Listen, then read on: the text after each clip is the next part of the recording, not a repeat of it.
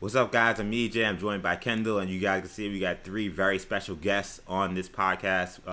We're going to be introducing you guys to some basketball podcasters that we've been checking out over the past month. And what's really excited about this episode, Kendall, is we're not just finding podcasters here in the States or here in, we're both from New York City, the Philadelphia area.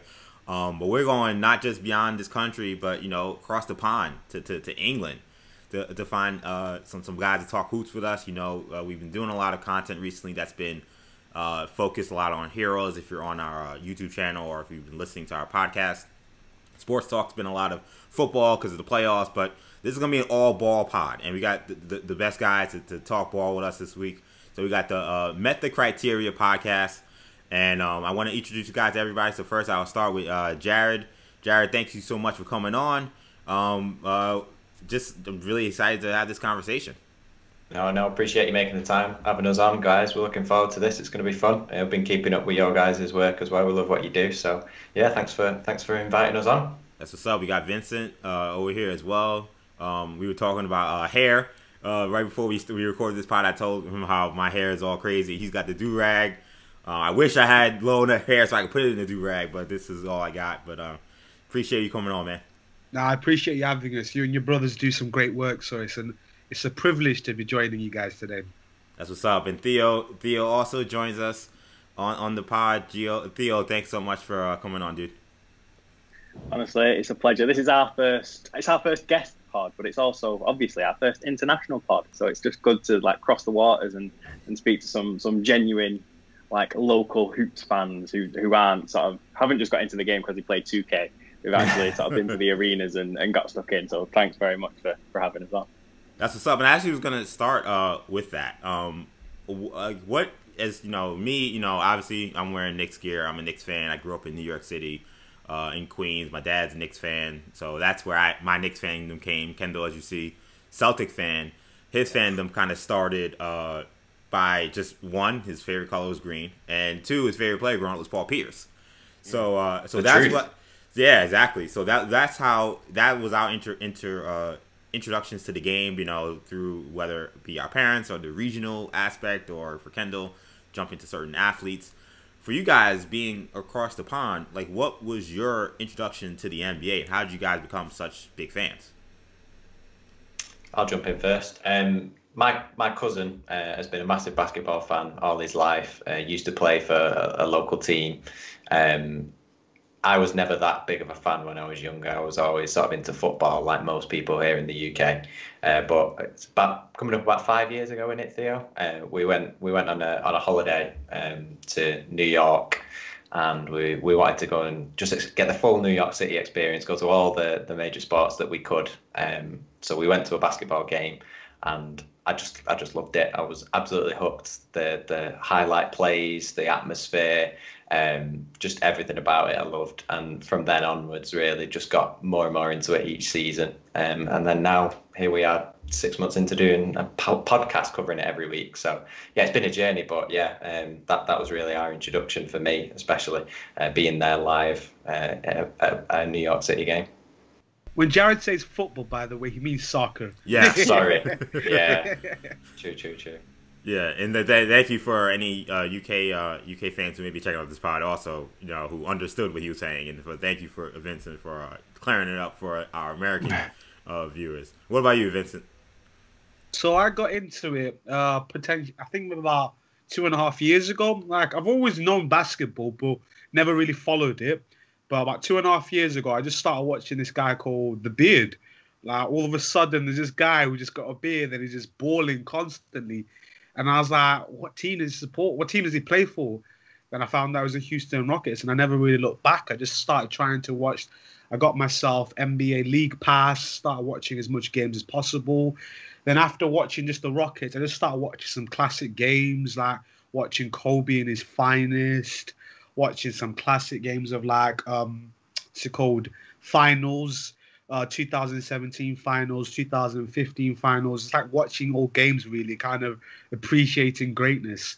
So it was just literally that's how I got into it, and I've got to a point now where I just love basketball. It's probably my second favorite sport right now, I will always have a passion for soccer first, because in England, obviously, soccer is a massive thing for us over here. I'm saying soccer like I'm American. I should stop saying that. It's soccer, but yeah, basically, we got into that, and that's how I've got into it, really. I was the whole time you were talking then, Vincent. As soon as you said the beard, I was like, "Oh, Elijah got you into basketball. That's very cool. That's a well cool done. Story. And now you're on a pod together." And I just twigged you meant the other beard. Kendall's there thinking, "Hey, wait a minute, what's going on over here? Like, I've got something here." There you go. What about you, Jared? I'm sorry, Theo. I mean. Yeah, so similar-ish to Jared, really. Like, I liked basketball as a kid. Space Jam was always my favourite film. I had a hoop in my back garden. As I sort of got a little bit older, soccer took over. Football, such a thing here in the UK. And the NBA is so sort of like marginalised. It's almost non-existent, particularly sort of like 20 years ago. So eventually, I got a cheap copy of NBA 2K. It was on sale. Got into that a little bit, enjoyed playing that, and then Jared mentioned we went on holiday to New York. We stayed in Brooklyn. We went on like an arena tour of Madison Square Garden. It's an iconic stadium. We wanted to get tickets to go and see the Knicks. Obviously, being slightly I'm speaking to a Knicks fan now, so I need to be careful what I say. Yeah. Being unaware of the Knicks' recent, I won't use the word misery, but the standard of basketball that the team was playing sort of around 2015-16, not his finest. We just wanted to go for the atmosphere and get involved and get stuck in. Anyway, Knicks tickets were like $80, and we were like, don't really want to pay that. It was $20 to go and see the Brooklyn Nets play the day after. So it was a bit of a no-brainer for us, really. So we went to Barclays Center. Jared said we loved it. We had a great time. I sort of like carried that on. I've been a Nets fan ever since. So the game we went to, it was the last game of the season against the Toronto Raptors. I think we just won. It was a 20-win season for the Nets, and the season after we won 21. So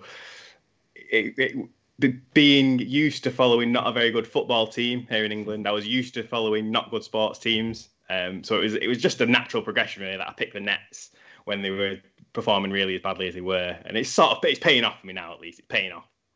I know for a lot of New Yorkers who are familiar with Knicks tickets, I think you had a bargain at $80. I'm curious where you found those $80 tickets, because Knicks tickets, even in the most bleacher, nosebleed seats, sometimes can go for $100, $150.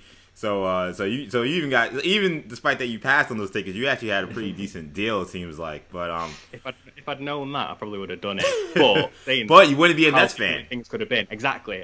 So yeah, and you wouldn't be enjoying the new big three that they have over there. You'd be lamenting over the development of Emmanuel Quickley and Obi Toppin, which is what we are over here doing with the Knicks. Career high, wasn't it, last night? 31 points. Yes, he like did. Yeah, Emmanuel Quickley certainly playing good, and we'll talk a lot about some of these rookies a little bit later in the pod, and we'll talk a little bit more about you guys' upbringing and you guys' podcasts as well. Want to make sure you guys make sure you follow these guys. They're on Twitter, at the Criteria, right? I believe that's the Twitter account. And then of course make sure you make sure you find the podcast Spotify, Apple Podcasts. I saw you guys on Anchor FM. You guys are pretty much everywhere, it seemed like. Everywhere, man. We're everywhere. We're everywhere. You can't get away from us. No. New Generation Podcast Network. Yeah, now they're on a whole different podcast network. So make sure you guys check out their podcast. They really do good stuff, and I think you'll get a good preview of some of the stuff that they like to do on their pod, on this pod. I thought it was interesting that both you guys, Theo and Vincent, are Rockets and Nets fans, and I'm sure that's been a topic of conversation for you guys on your own podcast. Believe me, when I say to you, Kendall, how it's been a difficult past couple of months dealing with Theo, the grief that I've been getting and also giving, it's a love-hate relationship right now between me and Theo. So it's quite difficult at the moment. It's tough as well, because we have like the pod itself. We cover the whole league, but it's very tempting for us, being fans of teams that were for the last couple of weeks have been at the forefront of the headlines. It's difficult not for me. I mean, I always get slated off these guys for being biased and always talking about the Nets. I mean, I do my best to be. Because you are. I think you'll find I'm probably the least biased of all three of us, Vincent. You know that to be true. But yeah, it's really difficult not to just get suckered into just talking about two teams and trying to be a little bit more balanced and make sure we take the whole league into consideration. For me, especially when things are going as well, potentially, as they could do for the Nets coming up, definitely. So we're now reaching about a week and a half since that deal. What have you guys seen from both the Nets and Rockets perspective? Obviously, Victor Oladipo's had a couple of big games early in his time in Houston, and the Nets have been up and down. Obviously, they had that sweep against Cleveland where they lost both games, but they also had a nice performance against Miami. What have you guys seen from both sides of that Rockets Nets trade? Me personally, I think with the James Harden situation, look, I was kind of content with him leaving. It got to a point where first couple of early weeks when he wanted to leave, I was all like, no, please, you can't do this to me. You're the guy that made me love this team. But then it became to a point where if someone wants to leave a franchise team, at the end of the day, you can't be forcing someone to want to stay. They're not going to be happy. They're not going to be fully there. And to turn down, what was it they turned down? 100 mil? What was it? How much did they turn down? Yes. 100 mil. It's truly, if someone's willing to turn down a 105 mil extension, that really shows you that they don't care about the money. They want out. So to have that in the locker room is not really a nice thing to have. So it got to a point where you kind of realize, look, he's got to go. He has to move on. So it got to a point where I was content about that. But what was disappointing for me to see is what we got back. Now, I know a lot of people might look and go, look, you guys got so much picks. There's a number of amount of picks. But for me personally, it kind of made us now a rebuild team. Like, we are now potentially a team that could be next couple of years maybe struggling to even get to the playoffs. Like this year, my honest opinion, my heart says we'll make it, but in my head, I know we won't make the playoffs. So it's about me kind of being content, like realizing, look, for the next couple of years, it's going to be a rebuild. So I know... Couple of years. You know what I mean? It's going to be a period like that. It might be for a while. So I know what you're thinking, Kendall. Like you got Vic who's playing a couple of decent games. You got Boogie, who's had a resurgent season. Yeah, you got Boogie who came back. He was doing some decent game. He had a decent game. I think he dropped 28 points. Christian Wood. I know you may be seeing that, but I still think it might not be there fully to get us to the playoffs. Please, I want to be proven wrong, but I feel like there's more teams stronger than us out that right now in the West at the moment. So it's just about kind of seeing, is this going to be a rebuild or... Because to lose James Harden is a massive loss. But at the moment, disappointed with the front office, in all honesty, me personally. Would you have preferred that they go harder after Ben Simmons? Yes. Like that was one pick. If you ask these two, I was adamant about it. Jared was like saying to me, mate, it's never going to happen. It's never going to happen. Yes, it was going to be a very, very difficult trade.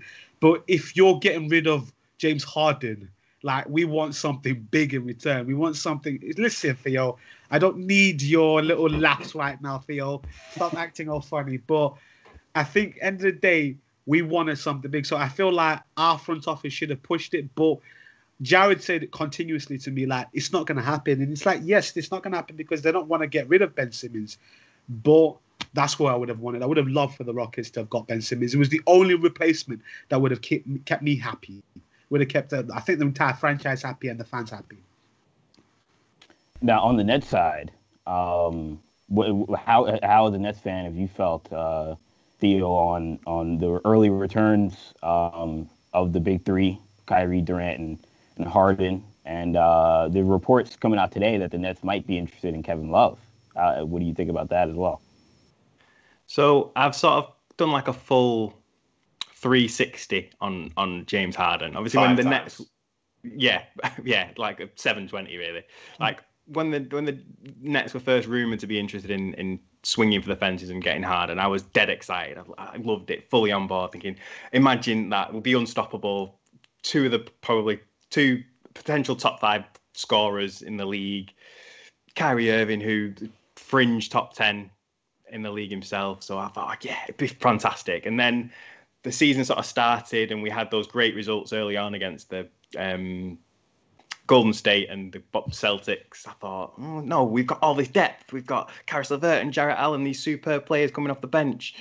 So I was like, we don't need James Harden. We can win it without him. And then the season sort of took a little bit of a turn, and we were struggling for form and consistency.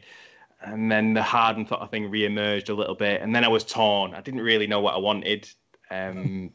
We had all this depth, but at the same time, the opportunity's there to pick up a top 5, top 6 player in the league. You've got to do it, haven't you? Like, you've got to go for it. So then when the deal happened, I was sort of like a little bit numb. Obviously, Nets fans, we love both those guys. Jarrett Allen and Caris LeVert were huge figures in the Nets process. They were really instrumental to us getting in a position where we could land Kyrie and KD in the first place. And to see those guys go was a little bit bittersweet. But having James Harden on the Nets now, I think I'm fully excited. Once he was in and he was doing his first press conferences, and Kyrie Irving came back from his absence with the team, and he's reportedly fully bought in and happy to be back and practicing again and stuff. That concern's out of the way. I think I'm fully invested, fully on board with the big three. EJ Kendall. So I was going to say real quickly, I think he proper shortened that story, by the way, ladies and gentlemen. Because I'm telling you, Jared can testify for this as well. This is a guy who would text the WhatsApp group chat. We're in a little WhatsApp group chat with a couple of us, our friends. He'd be like, it's happening, ladies and gentlemen. Tonight we'll be waking up in the morning with James Harden as a Nets fan. This was a couple of weeks ago. And all of a sudden, nah, I don't want James Harden. I don't want James Harden. I don't want James Harden. Then, I can't wait for James Harden. I can't wait for James Harden. This guy was complete bipolar about it. Honestly, I just think it's going to be fascinating. If anyone tuning in, New Generation Media, who goes back and listens to some of our pods, you'll be able to hear Theo's journey throughout this whole thing. Every time we talked about the Harden trade, he had a different opinion on it. So yeah, Vinny's absolutely right. That was a shortened story. So I know the plight, Theo, because as a Celtics fan, you know, when I was introduced to the Celtics, they were not a good team, and there was a part of me that when we made the trade for Ray Allen and the trade for Kevin Garnett at the time, that was like, you know, I kind of want the young guys to build it. How do you feel about moving on from LeVert, moving on from Allen? Obviously, D'Angelo Russell is not there anymore. And, you know, there've even been talk about maybe they'll move on from Dinwiddie.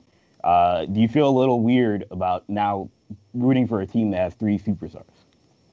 Yeah, I think because obviously I joined the franchise at probably the lowest period in the last sort of decade. Since the move to Brooklyn, probably the worst couple of seasons consecutively.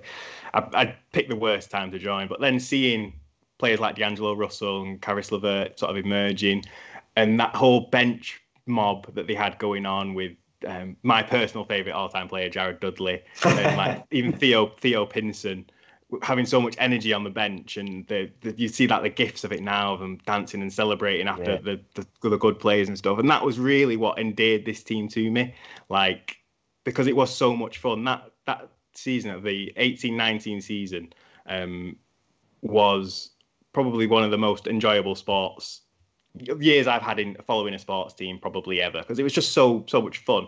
So to completely sort of move away from that culture that they'd built of that sort of Brooklyn grit and playing hard, and the guys being such a cohesive team and a unit on the bench, to not necessarily disregard that, but to move more towards the superstar-driven team that we've now become. It is a little bit not necessarily disappointing. I wouldn't say disappointing, but it does definitely take adjusting to get used to the idea of it being a whole different culture there now. But ultimately, if it results in us being Eastern Conference champions or getting a championship ring out of it, it's a totally different story. Obviously, it's worthwhile. And you get over it. Exactly. You get over it pretty quickly. Exactly. And I'm happy to give up the future. I mean, we gave up so much to get Harden with regards to future picks. And if we win a ring or two with Harden and KD and Kyrie, and then spend the next 6 years winning 20 games a season, was it worth it? Probably, yeah. Look, as someone who's endured, 50 and 60 lost seasons, seems like forever with zero payoff. Trust me, I'm pretty sure you'll be good with it. One last thing before I go to Jared, I want to ask you one last thing, Theo. You know, I'm sure you've seen it on social media with the obvious saltiness between Knicks fans and Nets fans. I feel like for me as a Knicks fan, it feels more personal and visceral because I live in New York City, and of course I live in the United States. How has that been for you as a new fan, seeing kind of this like ongoing like back and forth on social media with like Knicks fans keep trying to minimize the Nets' relevancy in the city? He joins in. Well, Nets fans. To answer the question, he joins in. He's one of them. He joins in. Because Nets fans, they love to like talk about how, you know, it's the Knicks who are actually irrelevant in that, you know, the Nets are taking over the city. Like, what is that perspective coming from the UK? So in football culture, in soccer culture over here, rivalry is like a big thing, particularly a local rivalry. So between the fact that New York and Brooklyn are on each other's doorstep, the same city. If it was a UK football rivalry, it'd probably be one of the best ones in the league. So coming from that sort of culture, transferring that to basketball, I fully do get involved in the pelters between the Nets and the Knicks. I do love it. And obviously, it doesn't necessarily mean as much to me. I'm not as invested as you are. Like you say, you live in New York. You have to. You'll have first-hand experience of how few people there are walking around in Nets gear, apparently, if you listen to what Knicks Twitter has to say. But yeah, no, I'm fully going to get involved, and I do love it because I just think it adds that edge to it. Particularly, this season has probably been more competitive, with the Knicks being more competitive than anybody expected them to be. Really, that first game the other week, which wasn't quite as close as everybody expected to be, but going into that game, it was really exciting because the Knicks were, the Knicks were on the up, and the Nets were having a bit of a torrid time of it. Just after the Harden trade was announced and they were without so many key pieces, we thought, oh, this could be a really, really competitive game. And I was getting into my mind, I'm going to have all these Knicks fans coming for me after we lose to the Knicks, after me giving it Billy Big on the podcast for the last however long. Obviously, it didn't quite go that way, but yeah, no, I'm fully involved in the rivalry and I'm here for all of the smoke. Yeah, let me tell you something what he does as well, EJ. Let me tell you real quickly. It was in a contest a couple of weeks ago organised by NBA UK fans. Mm-hmm. They're a great follow, by the way. Basically, when he was doing his questions, to pass, they wouldn't say pass. They would say New York Knicks. That's what he would say. He would say Knicks. That's the level of disrespect this guy gives to the New York Knicks. He wouldn't say pass. He would say Knicks. As he's to continue on for the next one. So just let you know, this guy is a hater. He's a New York. I'm petty. Yeah. Well, look. I mean, as a New Yorker, I could say that. I mean, the wanting all the smoke and the trash talk. I mean, that's what is being a New York fan. So I can't even really be that mad about it because it almost feel weird if you were like, oh no, it's okay. Like, and that Knicks are fine. Like I think that it's great that like you've been able to embrace that. Rivalry, you know, on even from over in the UK. And I will say one last thing about that game between the Knicks and the Nets is you guys had the ultimate silver bullet, which is Kevin Durant. Despite all the problems the Nets may have been having on that day in that week with Kyrie and not having everybody there because you just traded for Harden, you had Kevin Durant playing the way he played. It's, you know, that's kind of ends up being your kind of end all be all in that kind of game. But I do want to get Jared in here for a second because I do want to shift focus to the team, one of the teams that the Nets are definitely considered to be kind of in contention with for that top spot in the East once this is all said and done. That's the Milwaukee Bucks, and they had a very high profile game with the Bucks before Kyrie came back, where they kind of implored a very, I don't want to say a unique defense anymore because we're starting to see teams kind of play this style against Giannis where they're just backing him off, walling off and just saying, we're daring you, 15 feet plus, full space, you got to make these shots. And we've seen him kind of be hit or miss. They lost a close game to the Nets, obviously. They lost a close game to the Lakers. And I think there are now questions circling about Giannis's ability to close. And that's going to be obviously vital when it comes to playing in the postseason. And we've seen him struggle in the last two times he's been there against the Heat and against the Raptors. Do you trust in Giannis and the Bucks' ability to close against good teams in the playoffs? Because that seems to be really their only thing stopping them from getting to a title. In short, no. Obviously, you want a little bit more than that. It was a big week for the Bucks. You never want to read too much into regular season games. It all matters in the playoffs, as we say. But it's just interesting to see how many of the sort of stellar teams in the league are sort of copying what the Heat did in the playoffs last year, building that wall, as you say, daring Giannis to not have just hit layups, just hit dunks, just hit floaters in and around the paint. I think the limitations that he's got in his game could be ultimately what costs them. And a lot of pressure really is being put on Chris Middleton in the end of game situations. Giannis sort of plays the first sort of 45 minutes as the main guy. And then in the last 5 minutes of the game or so, the ball's in Chris Middleton's hands and Giannis barely sees it. So I think ultimately we could very easily see a similar situation in the playoffs for the Bucks. Because the Nets played him very, very well the other day. And if your MVP All-Star caliber player isn't performing at his highest level, it's going to be difficult to beat anyone in the playoffs. And one of the things that if you listen to our podcast, and I've been on this campaign for 2 years, and Kendall knows exactly where I'm going here, is I feel like, is there some concern with their offensive system? I think there is, considering, the way Budenholzer coaches, and it's very spaced, and it's really a lot of it is predicated on Giannis' ability to kind of draw on the defense and then kick out to guys that are going to be able to hit shots. And what I've long called for is for the Bucks to bring in a floor general. To me, for 2 years in a row, I was begging them to trade for Chris Paul, because to me, even though they have Jrue Holiday this year and he's a great player, they still lack, to me, the floor general who can get other guys easy shots when the game is nip and tuck, when the game is super tight. It was painfully obvious when they had Eric Bledsoe and George Hill running the point, and really it became Giannis running the point in those situations. But when you see these good teams play, whether the Lakers being the team that comes to mind, I don't know how many times you see LeBron have the ability to not only get himself an easy shot, but get AD an easy shot, whether it be a layup or a dunk or a wide open three in these close games. The Bucks have never really seemed to be invested in getting that kind of player. I don't know if any of you guys want to jump in. Do you see that the same way? Do you feel like they're missing that kind of floor general, or do you think it is more perhaps an issue with Giannis or the coaching? I personally think with the Bucks, they don't really. I said it last year, on the playoffs, but they don't really have a plan B. They just only rely on Giannis, and they think that will win them the game. They believe we've got such an offensive powerhouse, someone who's so incredibly dominant. We don't need anything else. And a lot of teams are now catching on in how to defend against Giannis. And I think that's something they really do. You are right. They do need someone like a general.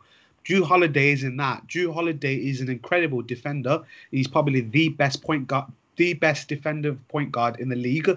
So in that regard, and we thought maybe that could help Giannis become more of a better defender, but he doesn't need to be a better defender. He's already a great defender, but they don't have that floor general. They don't, and it is clearly obvious, and a lot of teams are now catching on with the Bucks, but in my opinion, they don't have a plan B. They just rely on Giannis, and they think, look, Giannis, go out, do what you do, dunk on every single person, and just see if that will work, because that is literally it. Giannis just dunks.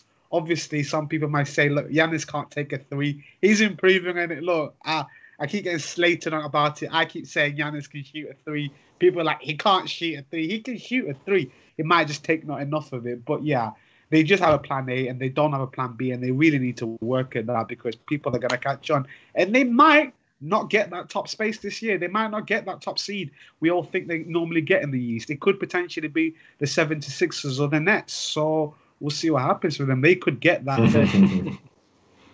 Kendall putting up the Boston Celtics hat. I think that's wishful thinking over there.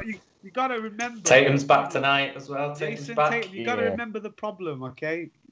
And just for any of our new generation listeners who aren't familiar with Vincent, the Boston Celtics are actually his second team. So as far as his I was concerned because you said Jrue Holiday was the best guard defender, and I'm thinking at point guard, I'm like, what about Marcus Smart? So I thought he had a grudge. Marcus Smart is a very good defender. You can't deny that. He's probably one of the best. But Drew Holiday is no joke. Drew Holiday, for me personally, is the best defensive guard in the league, without a doubt. For me personally, I think he's so underrated. And what I normally take opinion of is players. And when players say who's the best guard to defend, who is the best defending guard, every last one of them, majority of them will say Drew Holiday. Majority will say Drew Holiday, all of them. So that, to me, if people play against him, it really shows you who is the best guard. But Marcus Smart's no joke himself. He is the real deal as well. So one of the things we talk about on this podcast a lot is the NBA draft. And this year we've seen what we thought was going to be a weaker draft, a weaker pool of rookies. There have been a lot of interesting performances from some of these guys. So who have been some of the guys that you guys have been impressed by in this rookie class? I'm not sure how much college basketball you guys are able to watch over in the UK. But, at seeing their, what kind of impressions have you gotten from some of these guys so far in their rookie year? I think it's been a bit of a funny one. Like you said, no, there weren't enormous expectations coming into this, on this draft class, really, because arguably one of the weaker drafts of recent years, particularly when you compare it to next year's draft class, which is reported to be very strong. I mean, we don't have much of an insight into college hoops over here. We just sort of read the reports and try and big fat zero from Vincent. We just try and keep up best we can. And maybe you might know the top 5 prospect, maybe top 10 at a push. But I think what's been evident so far this season is how good the rookies have been. Even the players who haven't gone top 3, top 5. While there's not necessarily been a standout star from the draft class, the consistency from sort of 1 through 15, 1 through 20 has been really, really solid, I think. I was expecting big things out of Obi Toppin. I think he was probably one of the most like NBA ready bodies in the draft class. Obviously, for him to struggle as much as he has, sort of like with injury, and he's been sort of eased back in very slowly, doesn't help him sort of sharing the minutes with Julius Randle, and he's going to be playing all 48 of them if Tibbs has got anything to say about it. But Obi Toppin, I'm sure he'll probably have a great year. But Emmanuel Quickley, probably for me, has been the most surprising standout between. I'm not going to. I think I know who Jared's going to say. I'm not going to steal Jazz's, but Quickley for me, he's got to get the praise just because he's been so consistent straight away. He's not really had much of an adjustment period, performing really well. So if the Knicks carry on performing well, he could easily be in contention for Rook of the Year so far, I think. Jared, what about you? I'm not going to say who Theo thinks I'm going to say. As a Bulls fan, I think he thinks I'm going to go for Project Patrick Williams. Project Pat. Hey, that's what we call the hero new generation as well. Yeah. I mean, he's been solid. He doesn't do a lot wrong. But no, I think my sort of standout so far has really been Tyrese Haliburton. Okay. Yeah, very good. He does me better than I thought. Yeah. Now Tyrese Haliburton I think he's leading all rookies in fourth quarter scoring. He's had some real impressive clutch performances, not just against the Bulls, where he torched us. He's had a couple of performances through the season where he's just proved himself to be so NBA ready, so ready for the big moment, as it were. Playing in a team that it isn't going too well for Sacramento at the moment.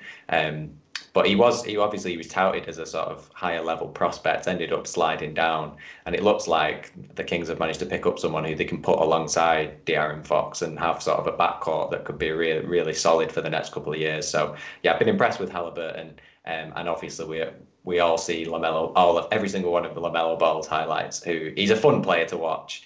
But yeah, I think at the moment I'm leaning towards Haliburton as probably the most impressive rookie I've seen so far. Yeah, I just looked at my phone and saw a highlight of LaMelo Ball tying his sneakers. So, Vincent, what rookie performances have impressed you? I think I'm just going to be one of those who's going to be like following the crowd in the sense of LaMelo Ball. Because I don't know if you ever watched these guys called RDC World. Basically, they did this skit about LaMelo Ball, about how every single time he just passes to someone, even that person might have a great 3-point shot or even a dunk. It's all focused on LaMelo Ball. Like, what a pass! What a pass from LaMelo Ball! Like, but LaMelo Ball, you can't deny this guy is special. He is really, really talented.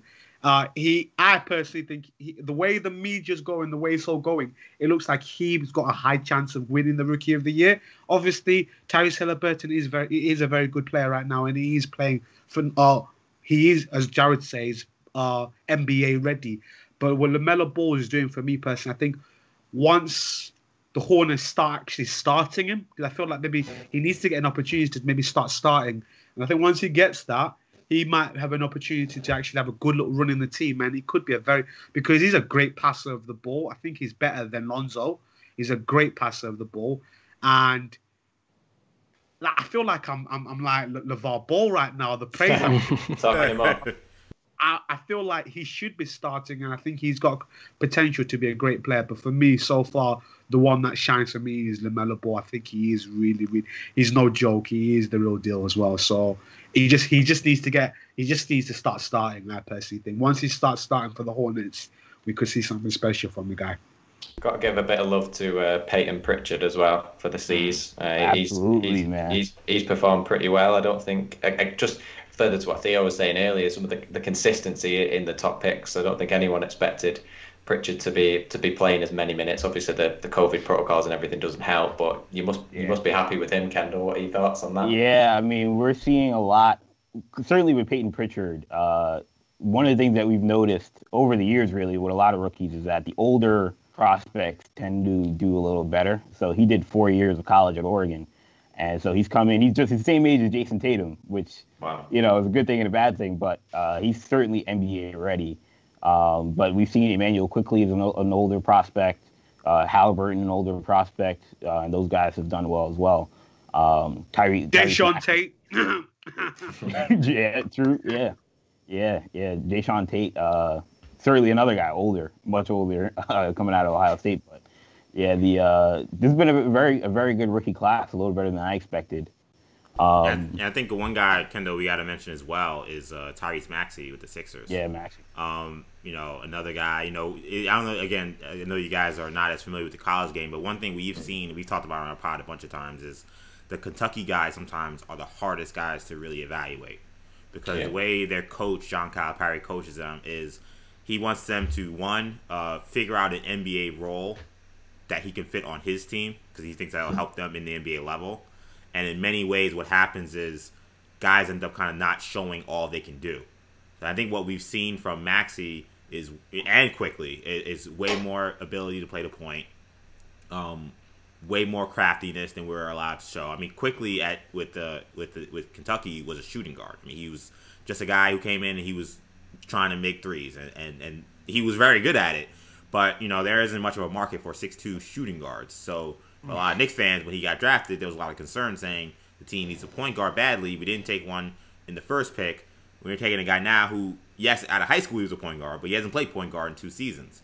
But what we've seen, whether it be Devin Booker or whether it be Tyler Hero, is that sometimes these Kentucky kids, they got way more game than they're even allowed to show at UK. But because Calipari's focused on everybody getting all their shine in order to showcase themselves for the NBA, sometimes you have guys come in and look way different. I mean, I remember me and Kendall had like not vicious, but like very intense arguments about Karl-Anthony Towns and Jahlil Okafor.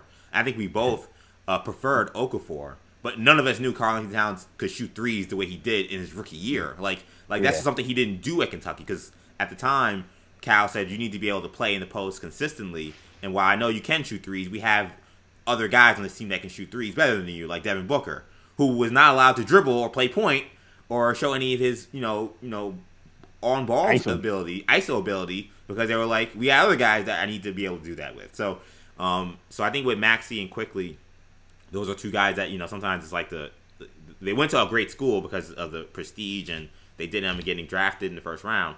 But sometimes you don't end up getting a great look at who they are in those 20, 30 games in college because they're just playing a role that's so different than what they'll do in the NBA.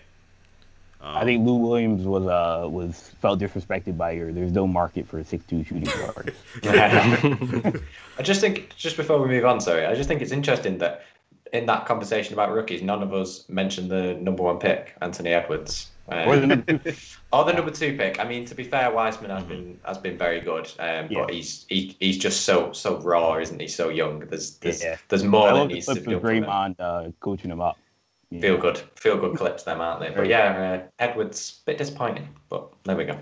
Yeah, I think it's gonna be a little bit of an adjustment period for Edwards. I think Edwards and Wiseman in some ways are kind of like kindred spirits in that they're both like, the tools are there for them to be great, and I just think a lot of it's gonna be just like seasoning and kind of getting used to the speed and the familiarity of the game.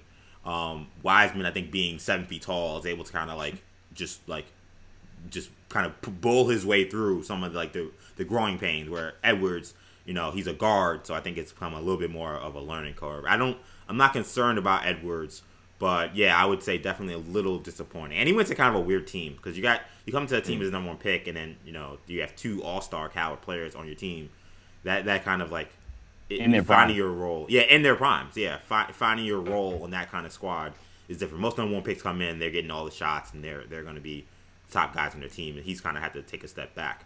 I do want to ask you guys about, I mentioned Maxey just now. I wanted to mention, 2 teams that have been red hot, and they are teams that I think, these teams I think also have kind of been kindred spirits in the sense that, there wasn't much belief as to how deep they could really go into the postseason coming into this year, even though they've been perennial playoff contenders. That's been the Utah Jazz and the Philadelphia 76ers. They both, too, have been the hottest teams in the NBA. The Sixers are first in the East. The Jazz are second in the West. They're right there with the Lakers and the Clippers, which has been, I think, a surprise for a lot of people. We had that viral, very weird interview with Shaq saying that that Donovan Mitchell wasn't good enough to win, which is kind of weird. But nonetheless, I wanted to get you guys' thoughts on which of these hot stars do you believe in more, transcending to possible postseason success? For me, it would have to be the 76ers. Don't get me wrong, what the Utah Jazz are doing is brilliant. Like I was saying, we'll talk about this literally in the pod last night. And what the Utah Jazz are doing at the moment is brilliant. They've not lost in such a long time. But I feel like the 76ers, how Joel Embiid is playing right now, it seems like he's stepping up. He's really, truly stepping up. Me and Theo last year, we were kind of slating Joel Embiid. We were like, he's got a bit of an attitude problem. He needs to work on it. He comes across kind of selfish. But he seems to have taken on that responsibility as the main guy now. He heard us. He heard our remarks. He's been listening to our pod. But he's taken on that responsibility now as saying, look, I am the main... I need to step up now. And now, him and Simmons, I think they need to find that common ground with each other, who is the main man in this team. And I think they've realized maybe it's Embiid. Simmons is no joke as well. I keep saying a lot of peers are not a joke, but Simmons is the real deal himself. But it's about kind of saying, Joel Embiid at the moment is realizing, look, I am the main guy. I have to take on that responsibility. So I feel like they could be pushing for that number 1 spot. Post-playoffs, the league, I don't know how far they can get. It's all about how the team gels, how Doc can get them. They've got a good coach right now. I know Jared doesn't view... I don't know if am I right, Jared? You don't view Doc Rivers as a great coach. But okay, maybe I don't know, maybe. But I personally view Doc Rivers as a very good coach. He's going to find a good common ground with Joel Embiid and Ben Simmons. He's got a good core group of players alongside them. You got your Shake Miltons, you got your Curry, who Theo thinks is a better shooter. No, did you say better shooter than... Statistically, he is a better scorer than Steph. He thinks he's a better scorer than his brother Steph, but statistically, you got players like Curry. So it's just about, can they find that gel and work about it and see if they can potentially. They could be a trouble in the East. They could potentially have a decent run. But the Jazz, I feel like I'm disrespecting them like a lot of people do. And maybe this is me sleeping on the Jazz like I normally do, that in a sense of you kind of think, oh, it's the Utah Jazz, how far will they get? But that's just showing disrespect, like I'm doing, like I'm being like Shaq right now. I'm showing disrespect to Spider. But that's the whole concept. It's the Utah Jazz, and that's why I feel like maybe they can't go any further. But please, I hope they prove me wrong. I hope they prove everyone wrong. They deserve it. Donovan Mitchell deserves it. Yeah, we had a bit of a thing, didn't we, last season, coming into the playoffs in the bubble. Vinny and I, Jared a little bit, but not so much. We sort of disrespected the playoff series between the Jazz and the Nuggets, and we just couldn't understand it. Like, why? It just Vinny, why are you shaking your head? I mean, sorry. To be honest, it was more me and exactly. you. I was going to say that was Jared. Jared was the worst of us. He kept saying like this was a pointless one. It was Jared who was saying this. Yeah. I watched the game. I was like, you didn't I was watch like, I'm not having that. I don't know, but okay. Anyway, we were a little bit disrespectful, saying it's probably the least exciting of all the playoff matchups. And in the end, it proved us all wrong, and it was a fantastic series that we missed out on because I think it got to like 5 games in, and I still hadn't seen any of it. And like, just it did not interest me at all. And I think the Jazz, underrated, I think, in a lot of cases. Even now, being in the position that they're in the league, they're still being underrated. They're proving that they can do it with a degree of consistency in the regular season. How that translates into the postseason, that's where it's really going to matter.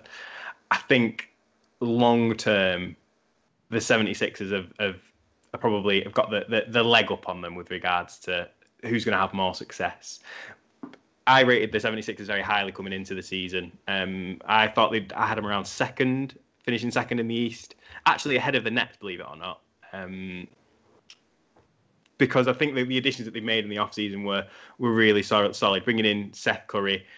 I would say, no, he's not my favourite of the Curry brothers, but I do rate him very highly. I'm a big Seth Curry fan.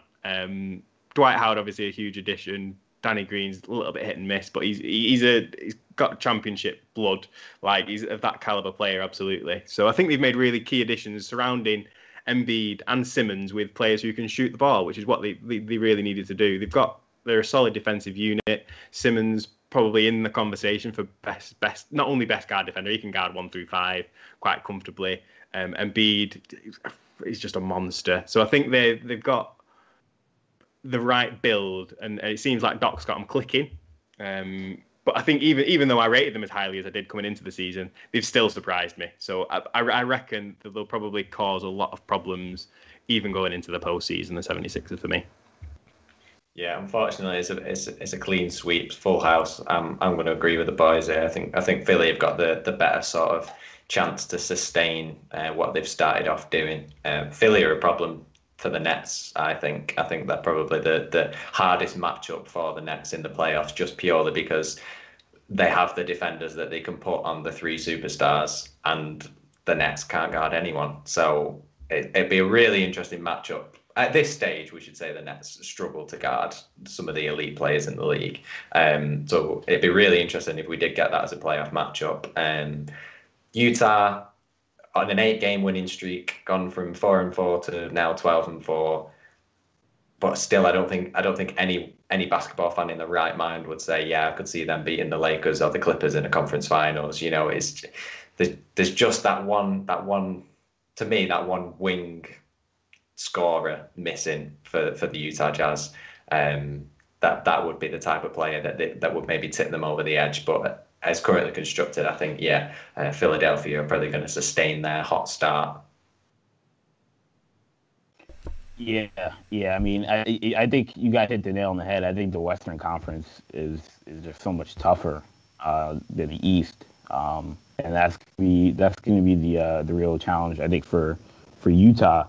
I did want to ask you guys. You guys talked a lot about European football, or soccer as we call it in America. If there was one thing about European football that you guys could bring to the NBA, what would it be? One rule. It could be relegation. It could be salary cap, no draft.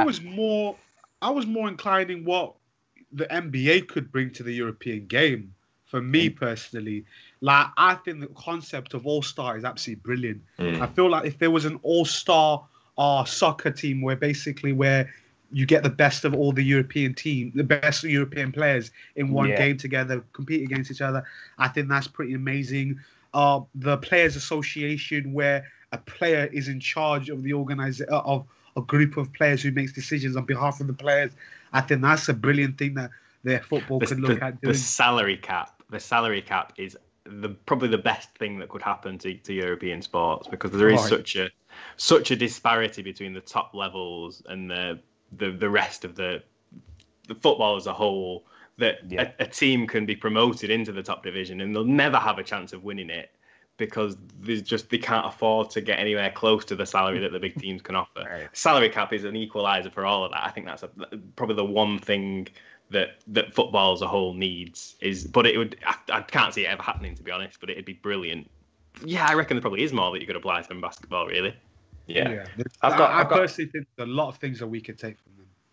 Yeah, I've got one that maybe would be cool to see in the NBA. And I know they've kind of been talking about doing it, some kind of like other tournament, mid-season tournament. Obviously, they've done the play-in tournament now, which was very successful in the bubble. That's sort of an interesting wrinkle. That's kind of, in a way, copying sort of the football playoffs in like the football league. It's a similar kind of idea. But I just think it'd be difficult. The difficulty in the NBA is, who cares about winning the David Stern Cup or whatever it's called? You're going to want to win the NBA championship. Explain to Americans who don't follow soccer what's the big deal about the FA Cup, for British fans? Why would NBA fans want to care about that? It's really difficult. And sorry, Vincent, I know you're the football diehard amongst us, but I'm going to jump in on this one. The difficulty you've got is that the prestige that comes with winning the FA Cup, it's almost entirely historical. Like, if you were to introduce a new cup now, it wouldn't mean anything. But the FA Cup is it's historic. It's such a prestigious award because of the history behind it. I don't think you can replicate that by just introducing a new competition. It wouldn't have anywhere near the kind of esteem that the FA Cup does. Vinny, I don't know what you were going to say. I think what with soccer, what's more important for it is winning trophies. Like, you want to go out and say we've won a trophy. Like, you can say we won at least something. We won a trophy. So with soccer, we have it's called the League Cup. You got the FA Cup, and then the title, and then you got the Champions League. Those are 4 trophies you could win potentially as a team. What NBA could maybe, I think we've touched on it before in the pod. Jared said it before about having a little thing. But if they were to make it a selling point where it could, let's say, if you win this, you get a couple of picks. You could have a couple of picks potentially, or if you win that cup, it would make these players more excited to win it, because you know how they've made the All-Star game more exciting now. It's become more competitive now, the All-Star, because a couple of years it started not being as fun anymore. The players weren't taking it serious anymore, but now it's become competitive again. You got your team LeBron, your team Giannis, and it's become they want to win that the game. It's become more of that. So with soccer, what's exciting for us winning the FA Cup as a team? Yes, you want to win the league, but the lower teams, they will go for that more because they know they've got an opportunity maybe to win that. They know they might not have the chance to win the league. So NBA, some teams like the Kings, no offense to any Kings fans out there, but they know they've got no chance of winning the chip. But if they know that they could win a cup, this cup could get them a couple of picks, or potentially something nice for their fans to have a little tour. It's a massive selling point, and that's what the FA Cup can give to lower side teams. But even the big teams still want to win it as well. Even the big teams still want to win the FA Cup. But the lower side teams, they will put all their eggs in baskets to get that tournament, so then their fans can go out and have a nice parade outside. Obviously, before lockdown and COVID, everyone, you'd get thousands. Even the local team where we live, it's a little local team winning the trophy is a big deal, when the streets will be covered. So that's the selling point. And maybe the NBA could look at maybe saying, look, let's bring on a tournament mid-season for players to compete for it, but they have to make sure the big players like the LeBrons, the ADs, the Giannis's get excited to win that tournament as well. And I think just further to what Theo was saying about the history of the FA Cup, it's not just necessarily winning it. The third round of the FA Cup takes place every January, and there's been, throughout football history, there's been some incredible upsets in that round, the champions of England, the best team in England, getting beat by, a part-time team almost. And it's similar to, I guess, in a way, maybe March Madness, a lower seed having an incredible run through the tournament and getting all the way to the Elite Eight or the Final Four or whatever. there's been some incredible moments, and them games where there is that big upset generates so much income for the part-time teams, for the semi-professional teams. I'm pretty sure, I'm not sure if this is still the case, but I'm pretty sure anyone can enter the FA Cup. If you've got a football team, you can enter the FA Cup. Yeah. Now, obviously, as a part-time team, you're going to have to go through so many preliminary rounds that it's unlikely you're ever going to beat Chelsea in the third round or Manchester City or whatever. But it's just that moment of the third round is like a real... Everyone looks forward to that if you're a football fan in the UK, as a potential upsets could be on the cards. And we all know that what's it called? Silver, he listens to New Generation Media, so we know that he's going to be on this completely, and he's going to be thinking about this. Hi there. Yeah. And one of the things that's funny, in terms of like that in-season tournament, I'll say this: I thought the Orlando bubble was going to be way more of like a disaster than it was. It was actually great. I just figured there'd be a lot more COVID cases. I was worried that we'd have stars possibly, not playing in big playoff games, and thankfully we didn't get that. I think we ended up getting a very legitimate playoffs and champion.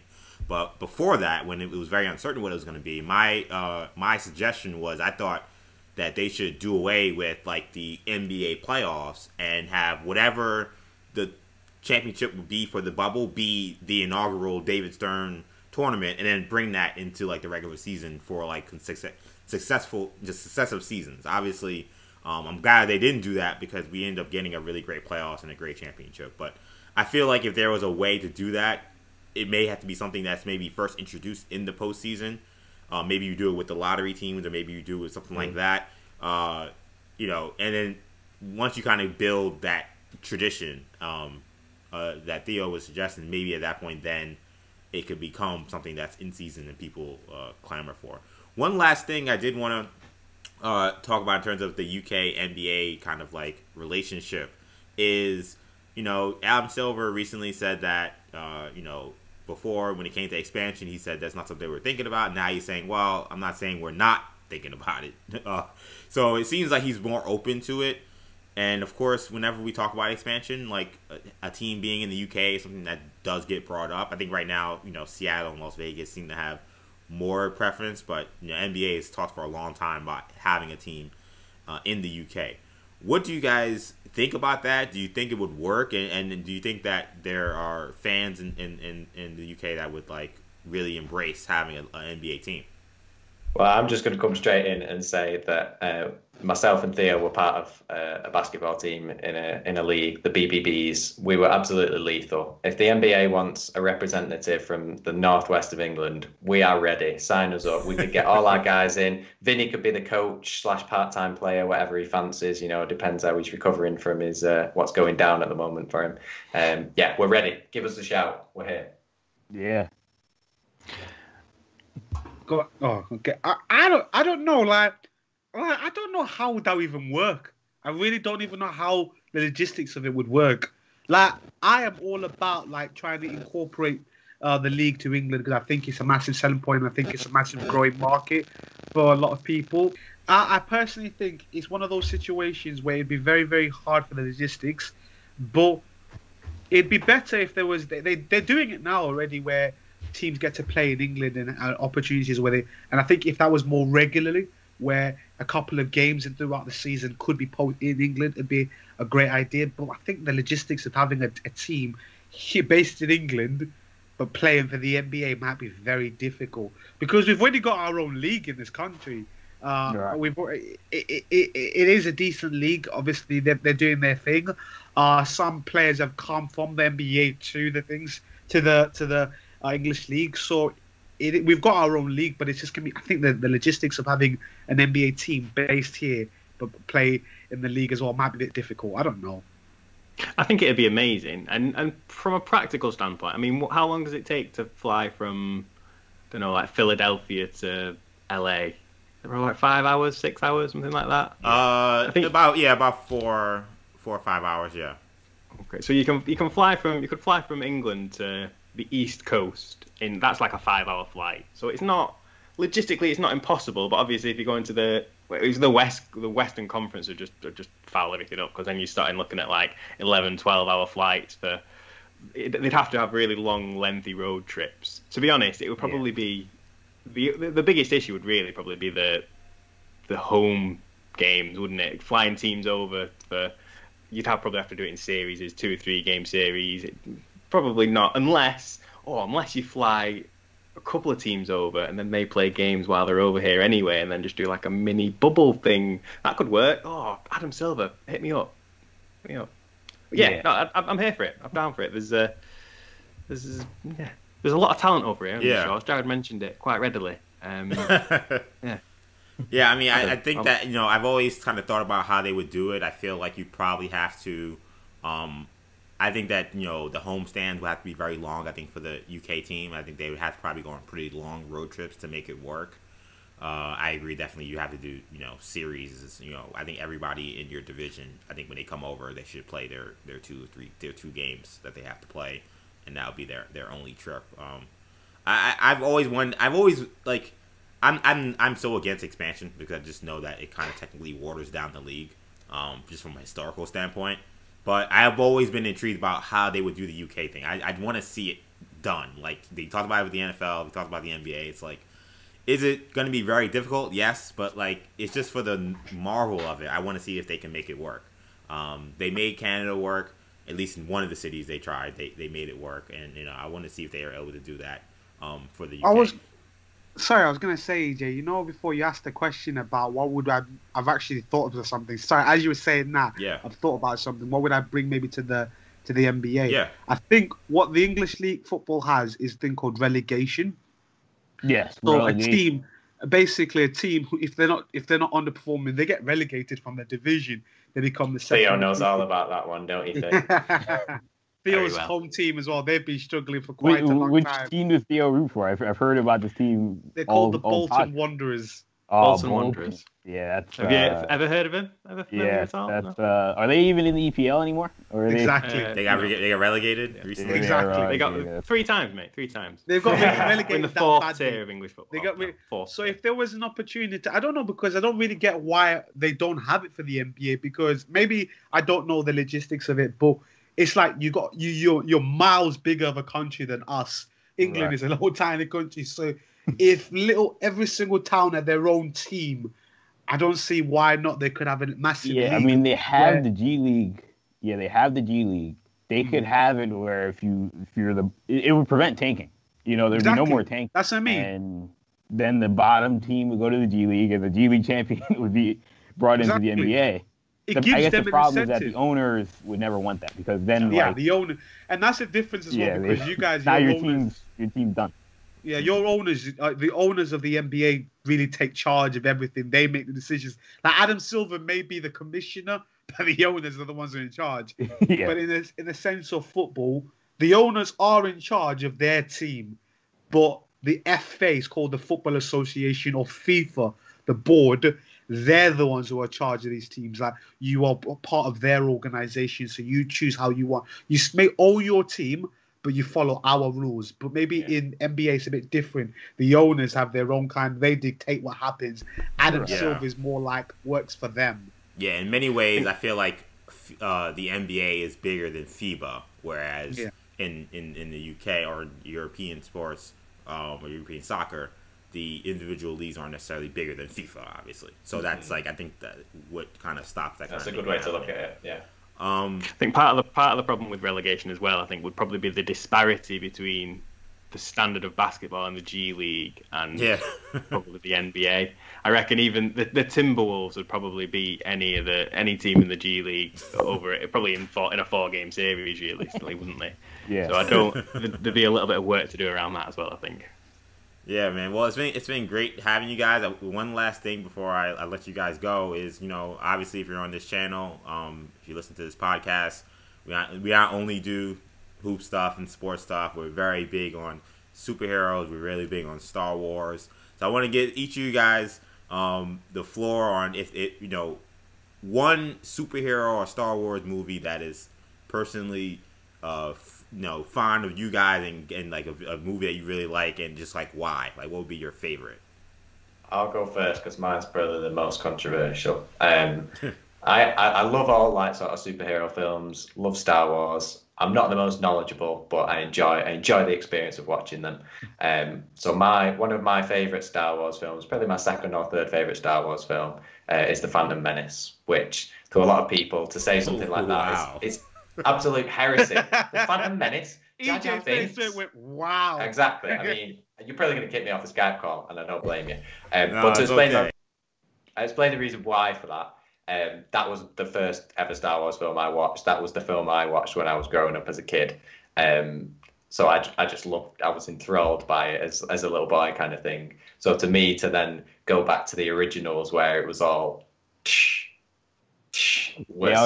that was more boring to me. It's funny. It's funny. I host a Star Wars podcast with our other brother, Shamari, and he's a huge prequels fan. And it's the same reason. He's like the action is so much better in the prequels than it is in the original. So yeah, funny that you mentioned. So that's me. There you go. What about you? Me personally, I'm a massive. I love Marvel. I love DC. I love every kind of movie. But I'm proper into my DC at the moment. I feel like DC personally, for me, do better movies than Marvel. My two favorite movies are Man of Steel, and also Aquaman. Aquaman, I was pleasantly surprised by Aquaman. Like I thought, oh my days, another movie about a fish boy. Like, you know what I mean? It's like that's what I truly thought, like a fish man or whatever. For me, yeah, Aquaman was such a great movie. I used to watch the Justice League TV show when I was a kid, so just to see it actually come to life was just absolutely brilliant. And I thought it was a great movie. One of the best movies I've seen in a long time, Aquaman. I even went to watch it again. A big disappointment for me, though, was the new Wonder Woman. That was a very disappointing movie for me. Don't get us started on that. Yeah. I was like, Gal Gadot, I'm in love with that lady, but that movie was terrible. I'm sorry. Just got a pulse, that'll do for you, won't it? Honestly, it was a terrible movie in that context. But the first one was brilliant. Wonder Woman first one was good, but the second one, terrible. But yeah, Aquaman all day long was a great movie, and Man of Steel. I feel like Kendall, Shamari is really missing here because we got Zack Snyder love with Man of Steel. You got prequel love with Shamari, you guys will love Shamari. I can't wait for the director's cuts as well. I can't wait for the director's cut. Yeah, Zack Snyder's, honestly. Yeah. What about you, Theo?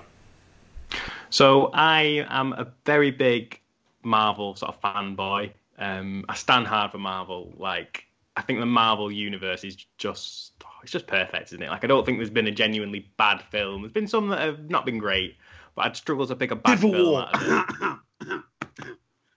You like Civil War, Vince? Oh my God! We're gonna have that conversation. I'm sorry. Everything you need to know about Vincent. I don't know. I'm sorry. Civil War. I fell asleep watching Civil War. I'm sorry. Oh my God! Yeah, we're gonna have to table that conversation for another time. But where is it, Theo? So, bearing in mind my absolute love for all things Marvel, like Spider-Man was always my favourite. I adored Spider-Man as a kid. We've had some really great iterations of the Spider-Man movie. Tom Holland is such a phenomenal, I think, Spider-Man from Peter Parker right through to Spidey. Really, really good. All that said, my all-time favourite superhero film is Dark Knight. It's got to be. Like, I think it was such a revolutionary film for what it did. I mean, it really brought so much attention back to the genre of superheroes. And it was just so different. Like, it really encapsulates what makes Batman so good. Like, the dark, gritty, like, he's not just a cheesy superhero. He's not like Iron Man, like a Marvel billionaire hero. He's like such a down-to-earth, like, you could almost imagine it happening in the gritty streets of I don't know, Detroit, something like that. Briarfield. Yeah, so The Dark Knight, it was just everything about it. I gush a little bit about The Dark Knight. And Heath Ledger was just probably one of the best performances in the 21st century. Like, so good. Top to bottom, Dark Knight just blows me away. Even now, even listening, like when I go back and watch it now, just that opening score, like when they do the bank job, just goosebumps. Oh yeah, TDK. Yeah, no, I mean, I love The Dark Knight as well. I haven't actually recently asked myself, or nobody's asked me what's my favorite superhero movie, but for a long time it was The Dark Knight. I mean, I think you know, Endgame and Infinity War certainly kind of muddy the waters for me a little bit in terms of what's my favorite, but yeah, that's just to me a masterpiece when it comes to what made those movies great for me filmmaking. Personally with Thanos. That's what Vince, made you're not allowed to like Infinity War, and if you can't love me at my Civil War, Listen, I'm just trying to say, like, Marvel got to a point. Look, we can talk about this forever, EJ Kendall. I don't know about these two. I love my movies, superhero movies. I watch them all the time. But with Marvel, for me, it got to a point where it became very tedious. It just became very tedious. Like, I'm hoping the next generation of Marvel movies look great. It's like I'm looking forward to the Eternals. That's one thing I'm proper looking forward to. It should be potentially a great one, that one. But it just got to a point where it became very tedious, and it's like, But Thanos, for me, was one of the best villains ever. I actually was rooting for Thanos. I was one of the few people rooting for Thanos. So Thanos did nothing wrong. Honestly, Thanos... He made sense. All he was doing was trying to correct the world. But yeah, I love Thanos anyway.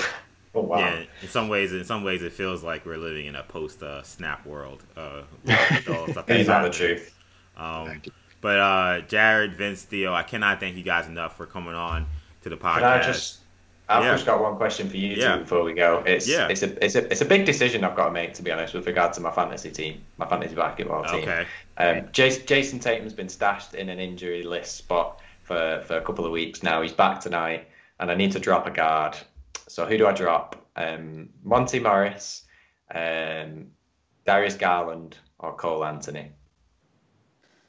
I'm leaning Morris. You're leaning Morris. I'm leaning Garland. I'm leaning Garland. Yeah. See, this is the issue. Garland struggles since he's come back, but he's, you know, the most solid sort of fantasy player. Yeah. It's tough. It's tough, man. I've got to make a decision in the next couple of hours. There's some trades that I'm going to be flinging out. Theo, Vinny, keep your eyes on your trade inbox. It's big stuff. It's big stuff. I need a win this week. I've lost like 3 in a row. So here we go. Thanks, boys. Thank you. No doubt. Thank you guys so much for coming on the pod. We definitely got to do this again, and this is like the first of a kind of a home and home series. So if you guys check out the Met the Criteria podcast, which I gotta say, one of the things that brought me to your podcast also was I love the name of the podcast. That video and that like meme of Isaiah Thomas, especially someone with a complicated relationship with Isaiah Thomas being a Knicks fan, is just like one of my favorite things on the internet. So like when I saw the name of the podcast, I was like, oh my god, this is the best name for a basketball podcast. And then the intro is incredible. Yeah. How it's like intro with the meme. It works so perfect. So make sure you guys check out their pod again. Apple Podcasts, Spotify, Anchor FM, Google Play, pretty much everywhere you guys can find them. Again, Met the Criteria podcast. We'll be on there soon to do our second half of the home and home, so that'll be really exciting. But thank you guys so much for coming on. Thank you guys so much for checking us out on the YouTube channel. Make sure you subscribe to the channel, New Generation Media. Make sure you follow us at our podcast as well, New Generation Podcast Network. You find that on Apple Podcasts, SoundCloud, Stitcher, and TuneIn. And yeah, that's going to be it now. Thank you guys so much for checking us out. For Kendall, for all the guys on the Met the Criteria podcast, I'm EJ. Take it easy, y'all. Peace.